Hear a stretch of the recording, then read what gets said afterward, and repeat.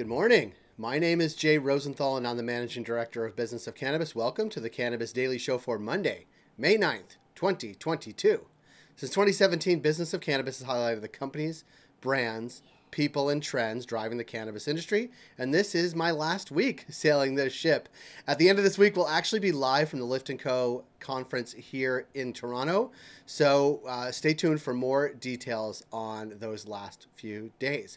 We'd love to hear from you in the comments below, and always feel free to visit us at businessofcannabis.com, as well as through all of our social channels, Twitter, LinkedIn, Facebook, and Instagram, and on our YouTube channel. We have a full archive of what Business of Cannabis has done over the past 5 years, so subscribe below so you don't miss a thing. In September, we will be in New York for Business of Cannabis New York.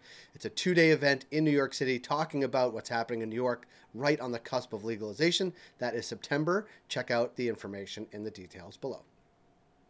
For today's stories, the ultimate cannabis brand sponsorship, going unvertical in California, spreading out in Ontario, and Love Hemp suspended. For our first story, Starbuds Dispensary is now an official sponsor of the Colorado Summit, which is a professional ultimate disc team, and will earn a spot on the team's jersey, according to a press release.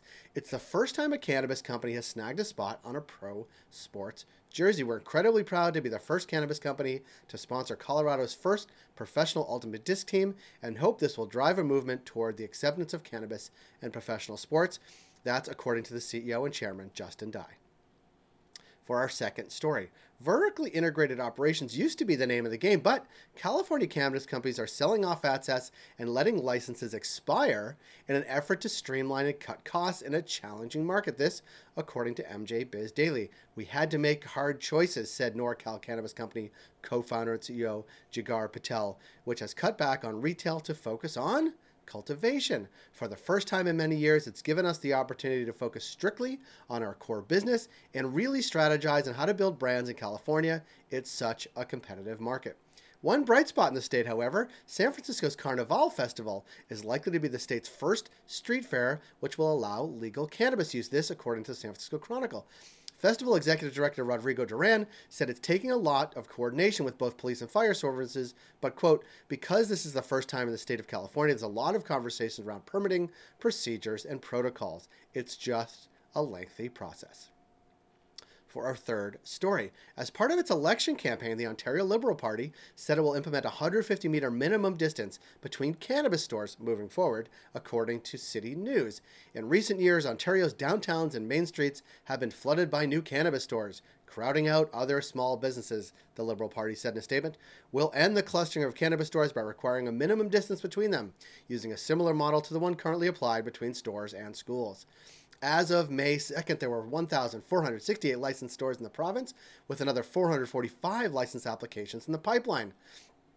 Now, a lawyer who worked closely with Business of Cannabis at the official law firm of Business of Cannabis, Torque & Mains, Matt Maurer tweeted, not that clustering is even a problem, but too late. You can't move stores that are already open, and new stores are not clamoring to join the existing clusters. For our final story, UK-based CBD company Love Hemp has been temporarily suspended from trading on the Aquis exchange, according to BusinessCann's latest roundup of global cannabis market news. The details: Peterhouse Capital Limited has departed the company. Love Hemp execs say new advisors will be announced shortly. And according to management, an unnamed investor also did not come through with a £1.2 million for ordinary share purchase. It's unclear yet as the Peterhouse's departure is connected to the non-payment, but see the full update on the European cannabis, especially on the stocks, on BusinessCann's website. Those are the stories we're watching today. Join 12,000 others and catch all of these stories and more in your inbox every day at 7 a.m. Eastern with our Cannabis Daily newsletter. And for those keeping track, that was episode 78 of the Cannabis Daily Show. Thank you for joining us on YouTube or wherever you caught the program. If you did watch on YouTube, please do subscribe. And we'll see you later this week, where we will be live at the Lift & Co. Expo here in Toronto. Have a good day.